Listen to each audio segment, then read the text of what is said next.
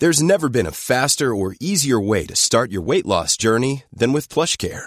PlushCare accepts most insurance plans and gives you online access to board-certified physicians who can prescribe FDA-approved weight loss medications like Wegovy and Zepbound for those who qualify. Take charge of your health and speak with a board-certified physician about a weight loss plan that's right for you. Get started today at plushcare.com/weight loss. That's plushcare.com/weight loss. plushcare.com/weight loss.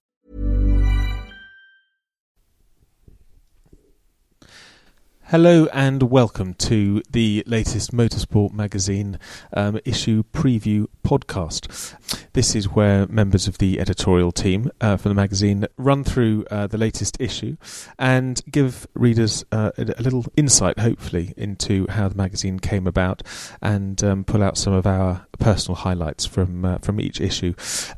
This podcast, we will be doing a double header. We've got two magazine issues to get through. The first one is the October issue, and after that we will look at the November issue, which is in the shops from today, I think it is. Anyway, going back a month, if we can all cast our minds back, let's look at the October issue. To discuss it, I'm joined by the features editor Simon Aaron, our staff writer Sam Canal, our digital editor Jack Phillips, and our art director Damon Cogman. Gang, what a cover. I mean, I know it's not on sale anymore because it's just come off the newsstands, but that really is something else, isn't it? It's a picture of the it's the Holy Trinity, as we're calling them, the Ferrari 512, the Lola T70 and Porsche 917, all on track together and driven by Dario Franchitti. Damon, what do you think of that cover? Not all at the same time, I hasten to add. He's good, but he's not that good. Wow. I mean, what a cover, eh? Can we just have that on sale for another month? Because it is in the app, of course. Yes, that's a good point. Yes, this is a very good point by our digital editor Jack, who says that it is intercepted straight away, isn't it? Tell us how you go about getting it on the app, then, Jack? Well, if you go to the App Store, your App Store, whichever one, whether that's Android or iOS, you can then just search for Motorsport, put a space, and then we should come up, and then you can then download the issue and subscribe, I believe, from inside the app.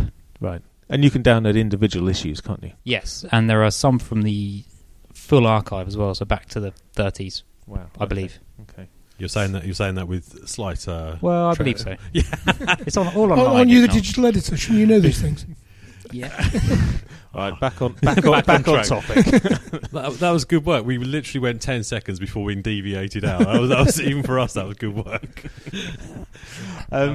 Let's, Damon, just talk us through this cover. I mean, just tell us from an artistic point of view, what makes it so striking. Well, the first thing is obviously a big red Ferrari. You can't really go wrong with that. Really, it's sort of a 1970, 69, 70, sort of 512, which is an unbelievably beautiful car to start with. So you're off to a good start there.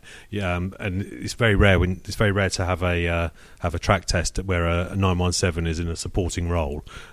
Usually it's front and centre, but the amazing thing about these particular cars is that they're all worthy of a cover by themselves. But having all three makes it probably 3 times better, I suppose, isn't it? Absolutely. At least by the power of 3. So yeah, and visually it's striking. It's on an angle. We've beefed up the colours. We've turned it from a slightly grey, overcast Donington afternoon into a sort of slightly more moody feel to it. But I think it leaps off the shelves, hopefully, or it will have done by the time you listen to this. So. And Simon, just talk us through just briefly a little bit about what makes these particular cars so special, and why it's so sort of rare to see them all three together at the same time. Well, I mean, the reason it's special for one reason is simple scarcity, because although we do see these cars out and about at historic events, it's not often that you get the chance to see all three of them running in such close proximity at the same time on the same day. They hark back to such a fabulous era of sports car racing when sports car racing today is quite innovative, certainly compared with Formula One. The rules are less prescriptive. But back then, I mean, this was before the 3-litre limit was imposed, and it wasn't quite anything goes. But they were real beasts 5 litre V8s, V12s. I mean, the flat 12s. They were monsters of cars. And if you talk to the drive guys who race them in period, they'll tell you all sorts of harum-scarum stories about developing the things. And they weren't just fast and powerful, but they look absolutely beautiful. Dario couldn't believe his luck that day, could he? Absolutely. He said, it was real. It was real sort of boyhood dream, isn't it? Yeah. Boy's own stuff. Yeah, if we can list all, particularly for somebody like Dario, who's a real student as well as a very successful racing driver in his own right. He's a real student of the sport. I mean, he loves finding out about his past, and there's no better place to find out about his past than in the driving seat of those three. Yeah. You mentioned there the people who drove them in period. Jack, not many people drove all 3 cars, but I notice here you managed to find one. Yeah, it took us a while to work out, to put our finger on David Hobbs, because a lot of people drove 2, but not many people drove all 3. I think it was Hobbs and Jackie Oliver, the only 2. Right. And Hobbs, being such a good talker as he is, was happy to talk as he drove across America in and out of Signal. Was he? I didn't realise he was at the wheel when you spoke to him. Yeah, hands-free. You had to ring him back about 4 times as you were going through various tunnels. It would just go dead silent, and then he would be mid-sentence, and I'd have no idea what he was talking about, and then have to call him back. But we got there in the end. So. No, it's a great. He gives a wonderful insight into what it was like. Damon, before we move on, I just wanted to mention these rather lovely cutaway pictures that we've got of each of the cars, showing the kind of under the skin of them.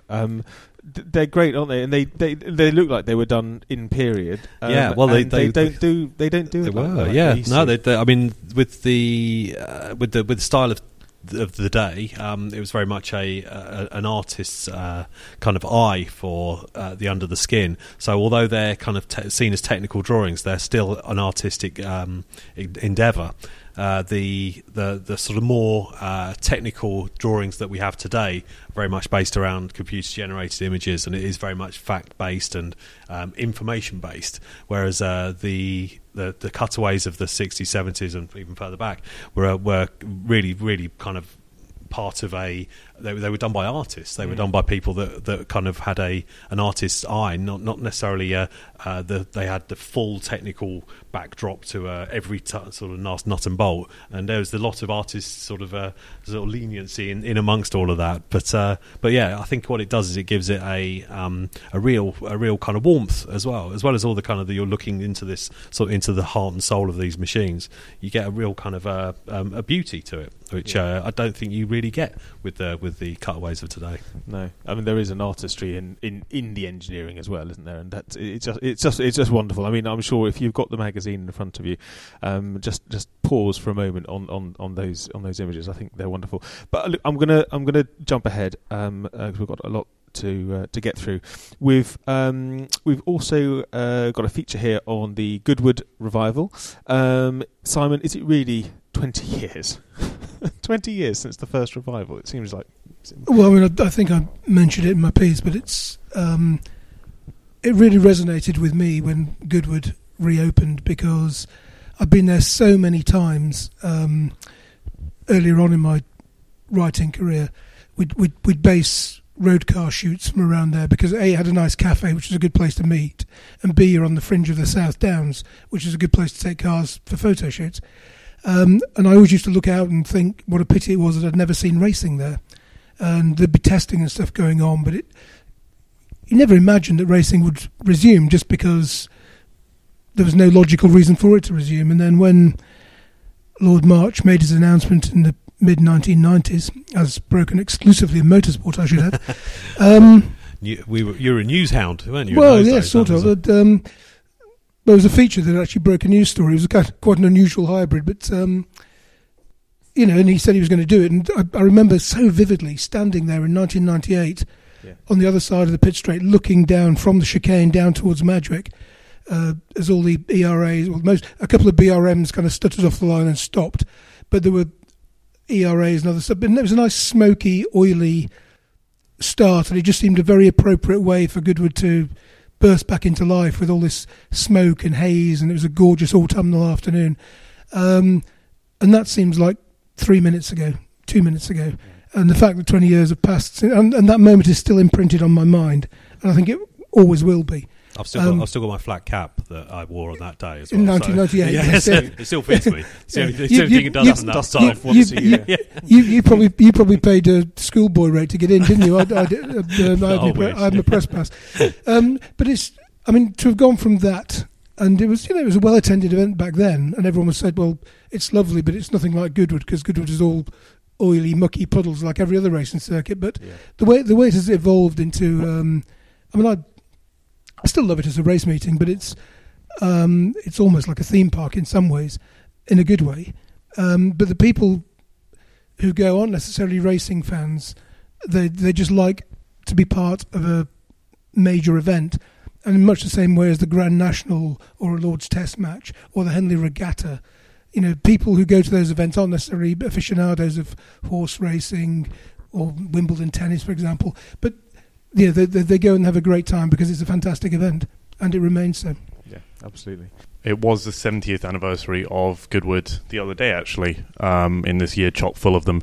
And on the web, there's a nice little story on that. So, yeah, if you go to motorsportmagazine.com and just have a little search around. But that's an interesting point, Sam. And it's also now interesting that Goodwood has been operational for longer as a retro venue than it was as a contemporary venue in period, only by a couple of years. But it's had a longer life now in the modern age than it had first time around.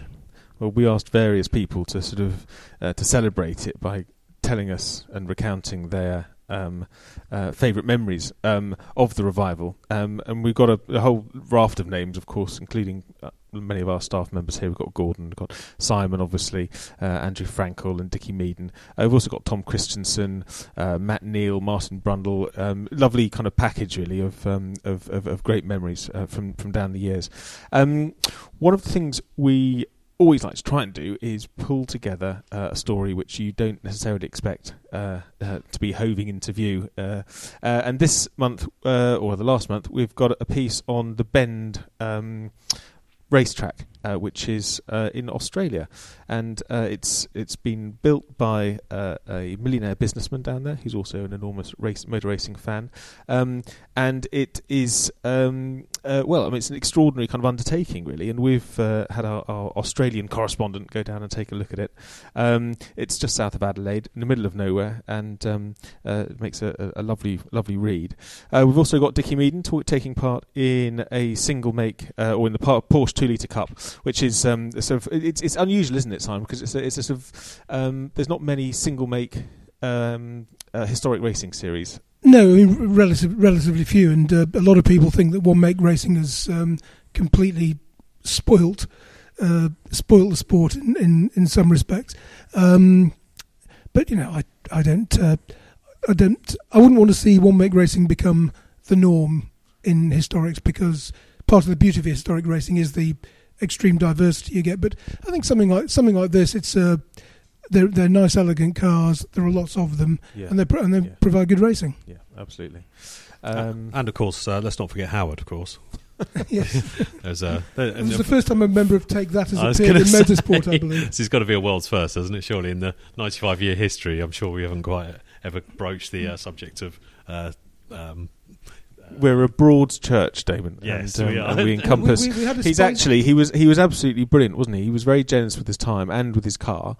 And when we interviewed him, he actually obviously knows a lot about racing and takes it pretty seriously.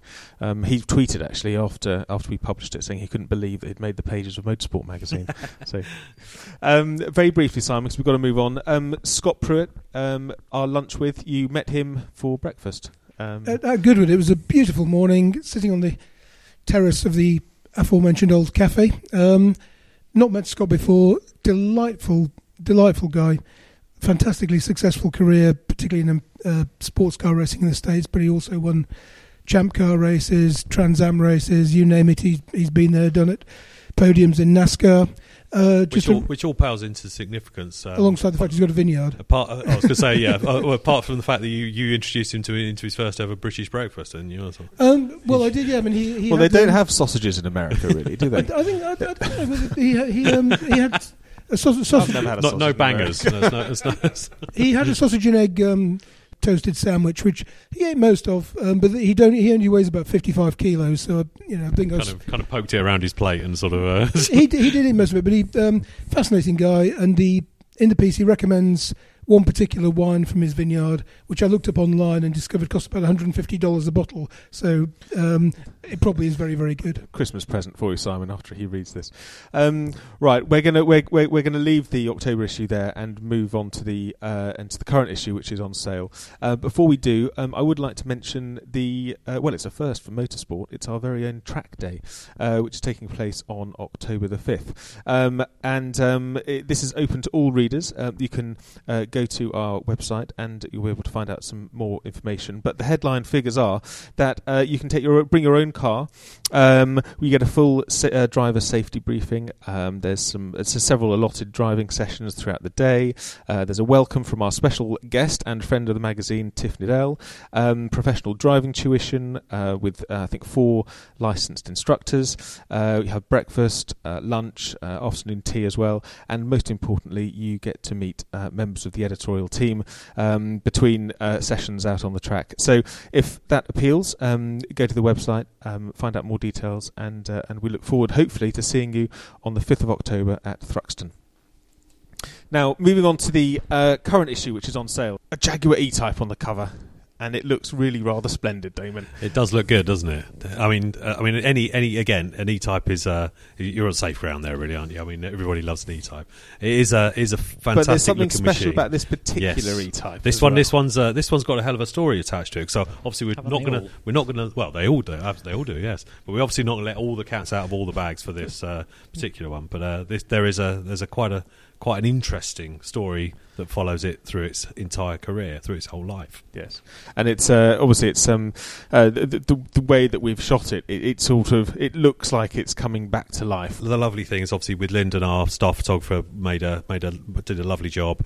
We sent him off to Goodwood, and I think he was photographing at about 10 o'clock at night. But at the point we still see it there. So I think he was quite pleased to get it done. But I think after the team basically threw him the keys and said just put a cover over it when you finished, and kind of left him to it for the night. That's brilliant. Isn't it? So he sort of was left to his own devices for a while. Fantastic. I'm just going to pause actually, just going through the pages here on historic news. Obviously, we've got before that we have Mark Hughes talking about the Formula One season. We've got the international news and our columnists, but historic news. Interesting story, Sam. And you're making the point here that there might well be too many historic races on the calendar. Well, yeah, it's not just me making the point. We had a few candid chats with the outgoing HSCC CEO, Graham White, who's actually now been replaced by Andy D. Crown. There's more on that in the next one. But, there's some really candid chats, like bringing up Brexit. I know we try and shy away from that in this particular magazine, yes. But it is the elephant in the room. Too many meetings is quite an intriguing one. Is this something that you've heard sort of on your beat as you go around the various historic meetings that you go to? This is something which has been rumbling for a while, but you've picked it up. Yeah? A lot of people have been saying it's not the same. The hot topic is based on the Gold Cup as well, and you can see that the Gold Cup is now not what it used to be. I mean, everyone knows that. It's pretty obvious, but there are so many factors why. I mean, it's hard to tell if historic racing is in a slump or if it's stagnant, but there are some good reasons why here. So, it's an intriguing one. But the problem that we seem to be saying is that because there are so many historic meetings, it's having an impact on grid numbers. Yeah, the value of the cars, and of course, there's so many conflicts. I mean, why would you compete in maybe the Gold Cup if you could save your car for the revival? It does make sense. Yeah. Yeah. I think it's an issue that's probably going to rumble on, and we're going to keep abreast of it as much as we can, because it's such a growing. I mean, historic racing is now a massive business, and it's a massive sport, and I can only see it going one way at the moment. I mean, Simon, have you heard much about you people worrying that there's just simply too crowded a calendar? Well, not least me, because there'll be you can't be in 2 or 3 places at once, and the number of times in the last year or 3 that there'll have been the HSCC Super Prix at Brands Hatch on the same weekend as the Festival of Speed at Goodwood, and there's a major historic race meeting at Manicourt, which is not that far away. There are constant clashes. This weekend just passed. I mean, there was an HSCC event on at Brands Hatch, great racing, and there was a VSCC meeting at Snetterton, which is only 90 minutes, 2 hours up the road. Yeah. I mean, a lot of people who want to go to both of those things, it's just until the TARDIS is invented, we're stuck. Yeah. It does feel as though a lot of the meetings I've been to recently, they're kind of stretching over 2, maybe 3 days, and it feels like it's a one-day event stretched over 2 and indeed 3. That definitely happens. And I'm not quite sure why that's happening. So you're having to make choices about going to an event, and you're kind of thinking, well, do I go for 1 day? Do I go for 2 days? Do I go for 3 days? 3 days is a huge commitment for a normal person. Yeah, no, 3 days at Alton Park for me is fine. But I do accept he did say normal, which doesn't necessarily. He did caveat it with normal person. Yeah. So just running through the magazine, we've got a column. I've highlighted here on the letters page, and there's possibly my favourite letter. Ever. It's brilliant. Simon, go on, tell us what this letter is talking about. It came completely out of the blue. A chap emailed in and sent in 2 shots from Silverstone paddock in 56 or 59, I can't remember which, but anyway, 59 it was, yeah. 59 of Maria Teresa de Filippis in a Maserati 250F, and one was taken by the chap who wrote in, the other was taken by his wife. They'd been standing next to each other, clearly from the pictures, but they didn't actually meet each other for another 3 or 4 years. And when they did meet, it was in Lagos, in Nigeria. And it was only when after they'd been married for some time, they were looking through their respective photo archives and discovered that they'd both taken the same picture from, what can only have been a few feet away. But, without having any clue at the time that the other party existed. I just think it's a lovely little throwaway line. It's great. It's a fantastic letter and lovely pictures. And Alec and Jocelyn Raitt, who wrote in, thank you very much indeed. It gave us a lot of pleasure here in the office. Just running through the rest of the magazine here, we've got obviously our cover feature, and which is obviously on our E-Type, and also on the Kinrara Trophy, which was billed as the world's most valuable race, and so we sort of delve into that and examine why that would be so. And from the revival, we're going jumping right forward to the future and to the digital revolution, written by Jack. You've done a lovely piece on the growing popularity of esports. Maybe just explain briefly, first of all, what esports actually are. Esports is basically just people playing computer games, which sounds simple, but they are so good nowadays that people are effectively racing against professional drivers. You've got people like Max Verstappen and Nicky Thiem. Lots of other racing drivers spend their time at home playing computer games on their expensive rigs and on their machines. And this is where you can play live action. This is multiplayer games where you can play in real time other players who are also playing against you. All online, and there are now a sort of series of leagues and championships and different race events have cropped up, including British GT. WEC has its own, and now Formula 1 has joined the party. Go on, tell us about Formula 1, because this is the best. I mean, you nose off on this really rather surreal kind of occasion. It was a bizarre day. We had to go across to West London to watch basically some Formula 1 teams pick some kids to represent them in computer game Formula 1 World Championship. It's kind of like a draft, isn't it, from like the American sports kind of draft? I would say it's more like school PE. Well, in what way? It was just people being left against the last person standing against the wall, and which no one wanted. And you could see the kids were just some of them were sort of in their 20s and 30s, sort of sheepishly looking side to side while they didn't get picked. And And just to be clear, these were Formula One teams. These were all the Formula One teams minus Ferrari, who decided not to play. They did. They were being Ferrari, and some of them have taken it very seriously. And one of them, I believe, I was told on the night, has taken it slightly less seriously and used part of their IT team to run it. So,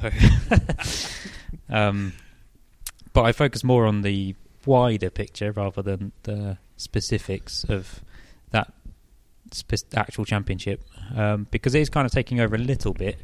And a point made by Jean-Luc Verne in a house in West London owned by the team running Sauber, which is as bizarre as that evening was as well. Right.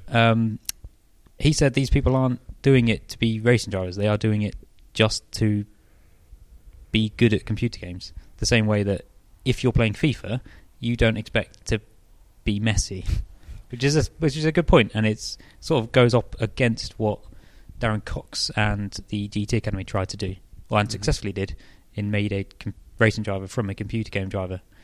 So it's quite an interesting. Yeah. But the modern version of this now is that sporting people are paid huge sums of money at the esports arena.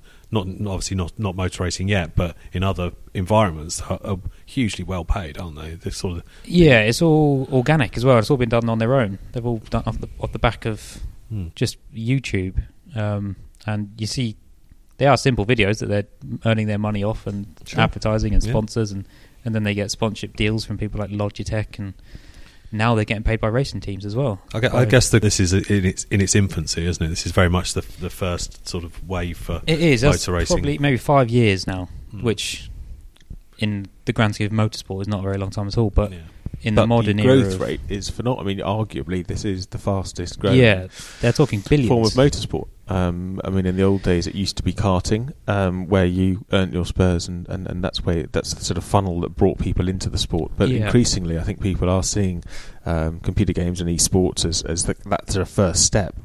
Yeah, it's quite a surreal thing to watch. I think when we went to the Nürburgring earlier in the year, there was a little arena there, and you could see these people playing computer games, and all you could hear was the click of the pedals. And on the TV, you could see them racing a TCR race around the Nürburgring. Right. But it was silent in the arena, apart from wheels and pedals clicking. So it's maybe not a spectator sport live, but streaming online, I think it probably is. I don't think it was ever designed to be a spectator sport, really, but it is becoming so, isn't it? But it's being you're watching on a screen. Yeah, I could watch a stream online. I think you're watching a stream. You're not watching a live event. No, 20 people with headphones sat. Yeah, it's a curious thing. Yeah, but I think it's also worth mentioning that. I mean, you mentioned the FIFA game earlier, Jack. But I mean, Premier League football teams in the UK have got their own virtual football teams as well, and they're paying big money to sort of 15 and 16-year-olds with unnaturally dexterous fingers to represent them in major electronic competitions. Live on Sky Sports as well. Yeah, spent a whole day of live. I still don't think FIFA it's a spectator sport. No, I'd far rather watch Altrincham than virtual football. Let's not be hasty. To complement our piece on esports, we have also just gaze into our crystal ball, really looking at the future of motor racing, and we've got some. These are the images that were leaked, I think, last week from an event at the Singapore Grand Prix. Which Ross Brawn was giving a presentation about what was going to happen under the new regulations in 2021. These images came out, images of various kind of design concepts and of Formula One cars, and they looked remarkably like the Generation 2 Formula E cars, I thought.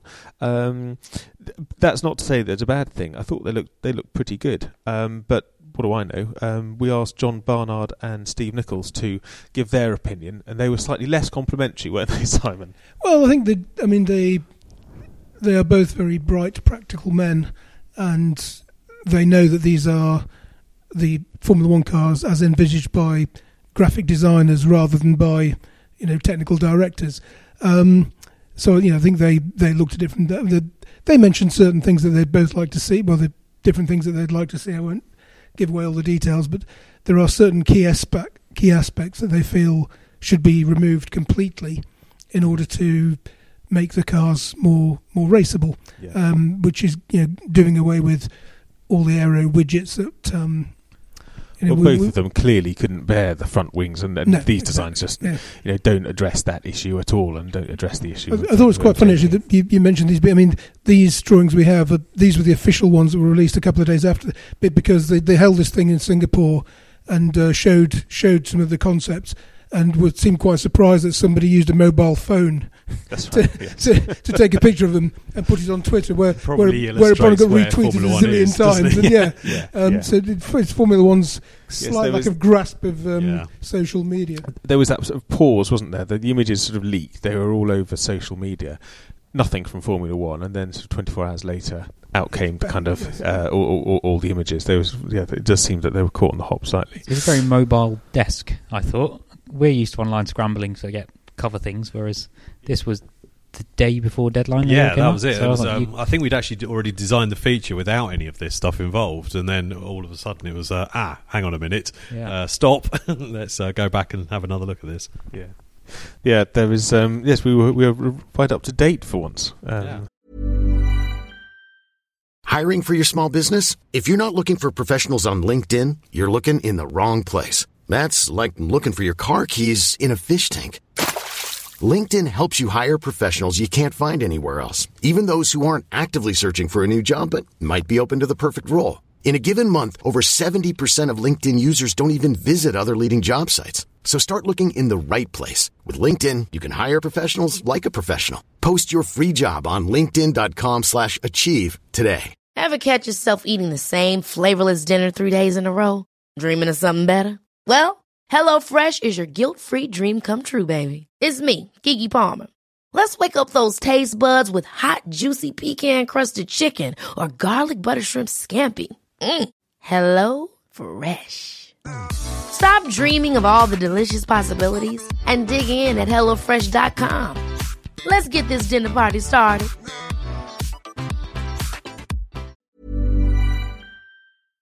What else have we got? Let's just as you can hear, I'm flicking through our pages. Oh yes, ancient and modern. Look, we've got Sebastian Prelo, Seb Prelo, in Jim Clark's old Lotus Cortina, which actually we was up for auction. So we managed to get. We were offered a ride in it, and we said, "Yeah, we'd love to have a drive and take it on the track." But we want to do something else. What can we do? And then we also brainstormed it for a bit, and thought, wouldn't it be good to get a kind of a young, up and coming racing driver, and Sebastian Prelo's a Formula 4 driver, to test out and to see whether they can actually handle an old analog racing car. Obviously, many people think that younger drivers are a bit mollycoddled at the moment and are spoiled with power steering and flappy pedal, semi-automatic. I think Seb was a little flummoxed by that big stick sticking out the floor. What is it? Yeah, I think isn't it right that most Formula One drivers now have never driven a sort of a manual gear shift, because everything's with obviously in high performance road cars. Well, karting doesn't. There's no. Then they come up through the junior ranks. Formula Renault's got paddle shift. Formula 3's got paddle shift. Formula 2's got paddle shift. So and in Formula 4, Seb Prio's got paddle shift. So I think the last one would have been about Ricciardo, because he did Formula Ford back when it was Formula Ford, which was stick. So there's probably a whole generation of people staring at that stick coming out of the ground, going, "What's that for?" And their Porsches will all. And as you say, even their road cars will be gifted to them. It will be high performance paddle shift. So we did throw him in at the deep end to put him in a hugely expensive one-off. Right. He acquitted himself very well, didn't he? And his dad Andy was there as well, obviously. And in a way, I think Andy's kind of take on it is almost the most revelatory, in the sense that he's just saying, "Look here, son, this is really important. Right?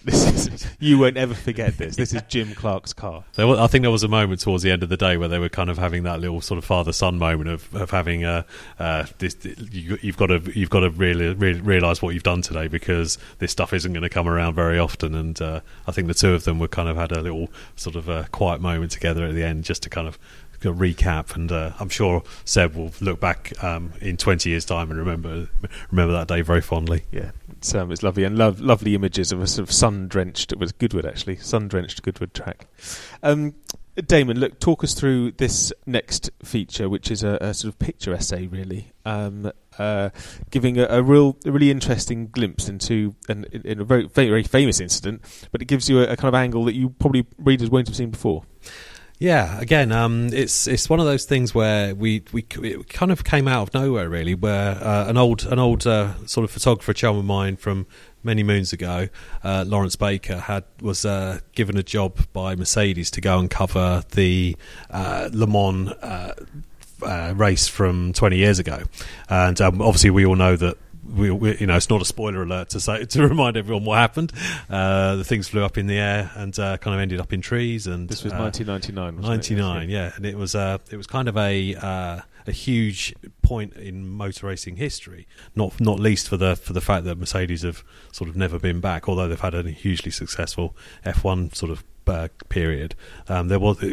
We are reminded that before that they hadn't sort of really done very much for a long time because of this event. So Lawrence was very much a part of the team behind the scenes, so he was tasked with photographing all the drivers and the team and the kind of the build up and the excitement and what Mercedes thought would be a glorious victory, and the kind of a huge marketing and media extravaganza that would come from winning at Le Mans. But as it turned out, it was somewhat slightly askew of that. So the images are kind of not seen before. They've been Lawrence tucked away in a cupboard when Mercedes asked him to sort of put them away and never show them again. Sorry, he'd sort of shot them, hadn't he, for the Mercedes sort of in-house magazine, and obviously after the events of that race weekend, where the cars went airborne 3 times. Yeah, I think it was 3 in the end. Yeah. They obviously weren't in the mood to celebrate it, so the pictures were unpublished and in Lawrence's attic until now. And I mean, they're great, aren't they? They just sort of show, you've got this lovely series of images of Mark Webber obviously explaining to the crew. Very young Gary mechanics Watkins in the background. Very young Mark Webber. Yeah, yes. That is Gary Watkins, isn't it? Explaining what happened. You can see him just with his hand going flat and then pointing skyward upwards. And then this happened. I mean, it took me, but because I was there covering that race, and seeing these after all that time, apart from seeing a lot of drivers that I know very well, looking 20 years younger, they're just very interesting. Because, as you say, they haven't been seen before. I mean, the magazine for which they were intended, I used to do features for from time to time, and it got pulled very quickly for some reason. So no, I just, it's, as I say, just a real trip down memory lane for me. What's also interesting is even after all this time, we still haven't quite ever found out exactly what went wrong, and we probably never will. But it is one of those great unsolved mysteries that I mean, there are many rumours around, but it's just it kind of carries on having a little bit of interest even all these years later. And it's strange, isn't it? Because the actual image, it's one of those iconic images that even people who don't follow sports car racing know that image of I think it was Webber's car. Yeah. Vertical. Yeah. So in a way, it's become an iconic image of Le Mans, even though it's something that isn't really particularly talked about. And also we have to mention, of course, that we can buy a set of prints. And what we've done is Lawrence has put together a kind of a wonderful box set of the best of these prints that you can buy at our shop. .motorsportmagazine.com. Exactly. Oh, look at that. And so you can sort of select a selection of prints and have them for yourself, but they are pretty stunning. And completing the set, Rob, our production editor, spoke to Darren Turner, who was there as a reserve driver. He was there. He spoke to him at British GT at the weekend, so he's going to do a driver's eye view of the event this week online. So you can read it in the mag, read it online, and then buy the prints. Yeah. Wow, look at this. This is well-oiled machine. This is a joined-up operation. It's slick. I like it, team. Okay, Mark Hughes. He's looked at Ferrari. He's cast his kind of eye over Ferrari, and as we know with Mark, nothing really escapes his attention. He's really looking at the power vacuum that's been left after the untimely death of Sergio Marchionne, and who is going to step in to replace him, specifically where it comes to running the team. I won't go into the details of it, but it's a fascinating kind of political read, which really takes you behind the scenes, and in a way that's what Mark is so good at. He kind of he's in the paddock. He knows the teams. He knows of these powerful political machinations that are going on, and he can explain it. And it reads like a thriller, really. I mean, it really is a must-read piece. And then we go right back to the past, back to 1938, looking at Donington, the Donington racetrack, and where 80 years ago, Nuvolari raced in his only Grand Prix on the UK mainland. It's a great kind of. It's one of those moments in history which has kind of been forgotten. I had forgotten about it, but it's explained by John Bailey, who is a scholar of Donington, with some lovely pictures and some lovely kind of first-person memories of people that he's sort of dug out from the archives, explaining why this was significant and actually what happened on the day. What else have we got? We've got a lunch with Freddie Spencer. Matt Oxley has done our lunch with Freddie Spencer. Simon, Fast Freddie, absolute. I mean, he's an occasional contributor to the magazine, but a complete and to the website. Yeah, Jack will mention the website if I don't. But what a life!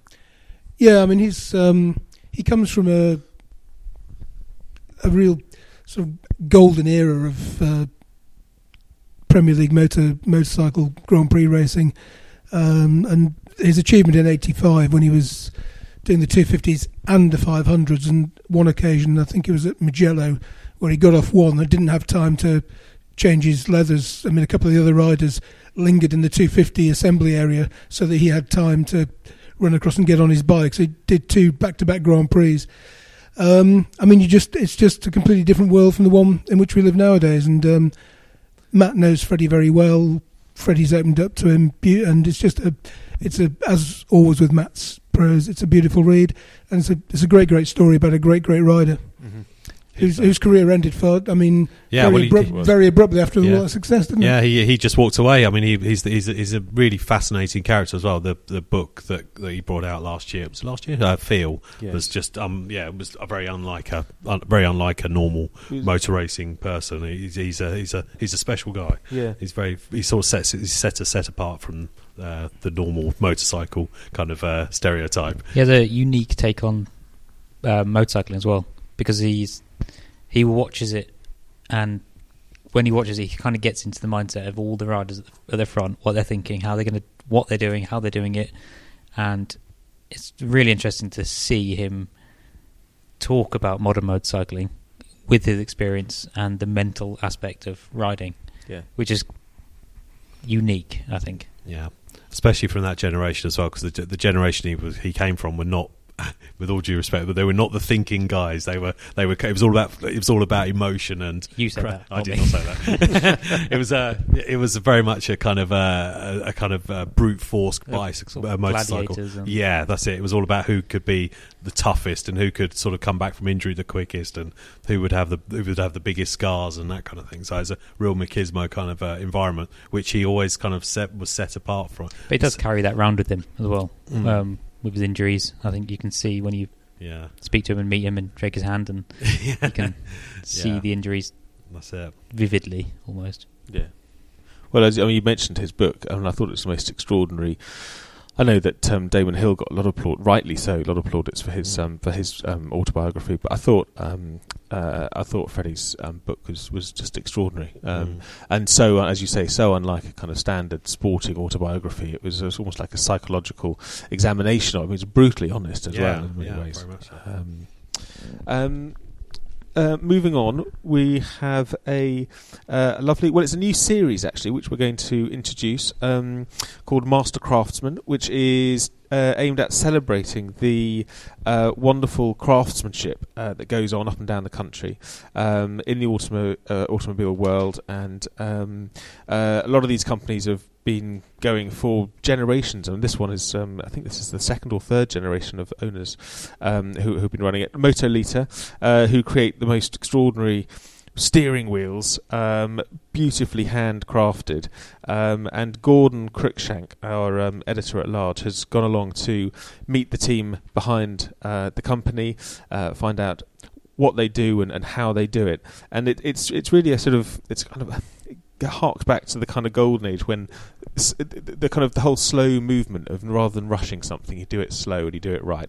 And this is basically what these guys are doing with these steering wheels. And the result is a beautiful object, isn't it? Yeah, we sent Lyndon down to go and photograph it, and it is like kind of stepping back in time. It's from another age, even though they're using sort of obviously state of the art tools and the rest of it. They are still handmade, which is going to be a trademark of all the places that Gordon goes to over the coming months. Yeah. We can hopefully sort of touch on all manner of different places. I think Lyndon's off somewhere else today, so it's going to be a really interesting way to kind of tap into that world. I see this as a complete antidote to the modern world. It's nowadays a Formula One team can rush release a new side pod in 5 minutes flat to the press of a CAD button, and have it on an aeroplane out to the other side of the world, and et cetera, et cetera, et cetera.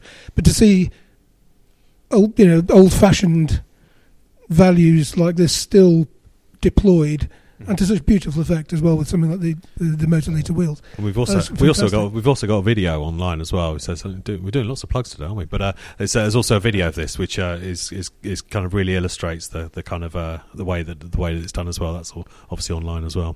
And it shows the sort of the care, doesn't it, in the fact that you don't have to. I mean, you say you had modern machinery, but some of the machinery, although modern, it's been bespoke, it's been made by the guys that actually do the work. So it's a one-off piece of machinery that kind of cuts the all it does is makes that little divot. That's right. That's it. Right. Fantastic. Well, listen, thank you very much indeed for listening to our podcast. I hope you enjoyed our insight into both of those magazines. The November issue is on sale now. As we said right at the beginning, it's got the Jaguar E-Type on the front. If you already have the magazine and you're a subscriber, I hope you enjoy reading it over the course of the next month. We'll be back in early October to hopefully talk you through the next issue. Thank you and goodbye.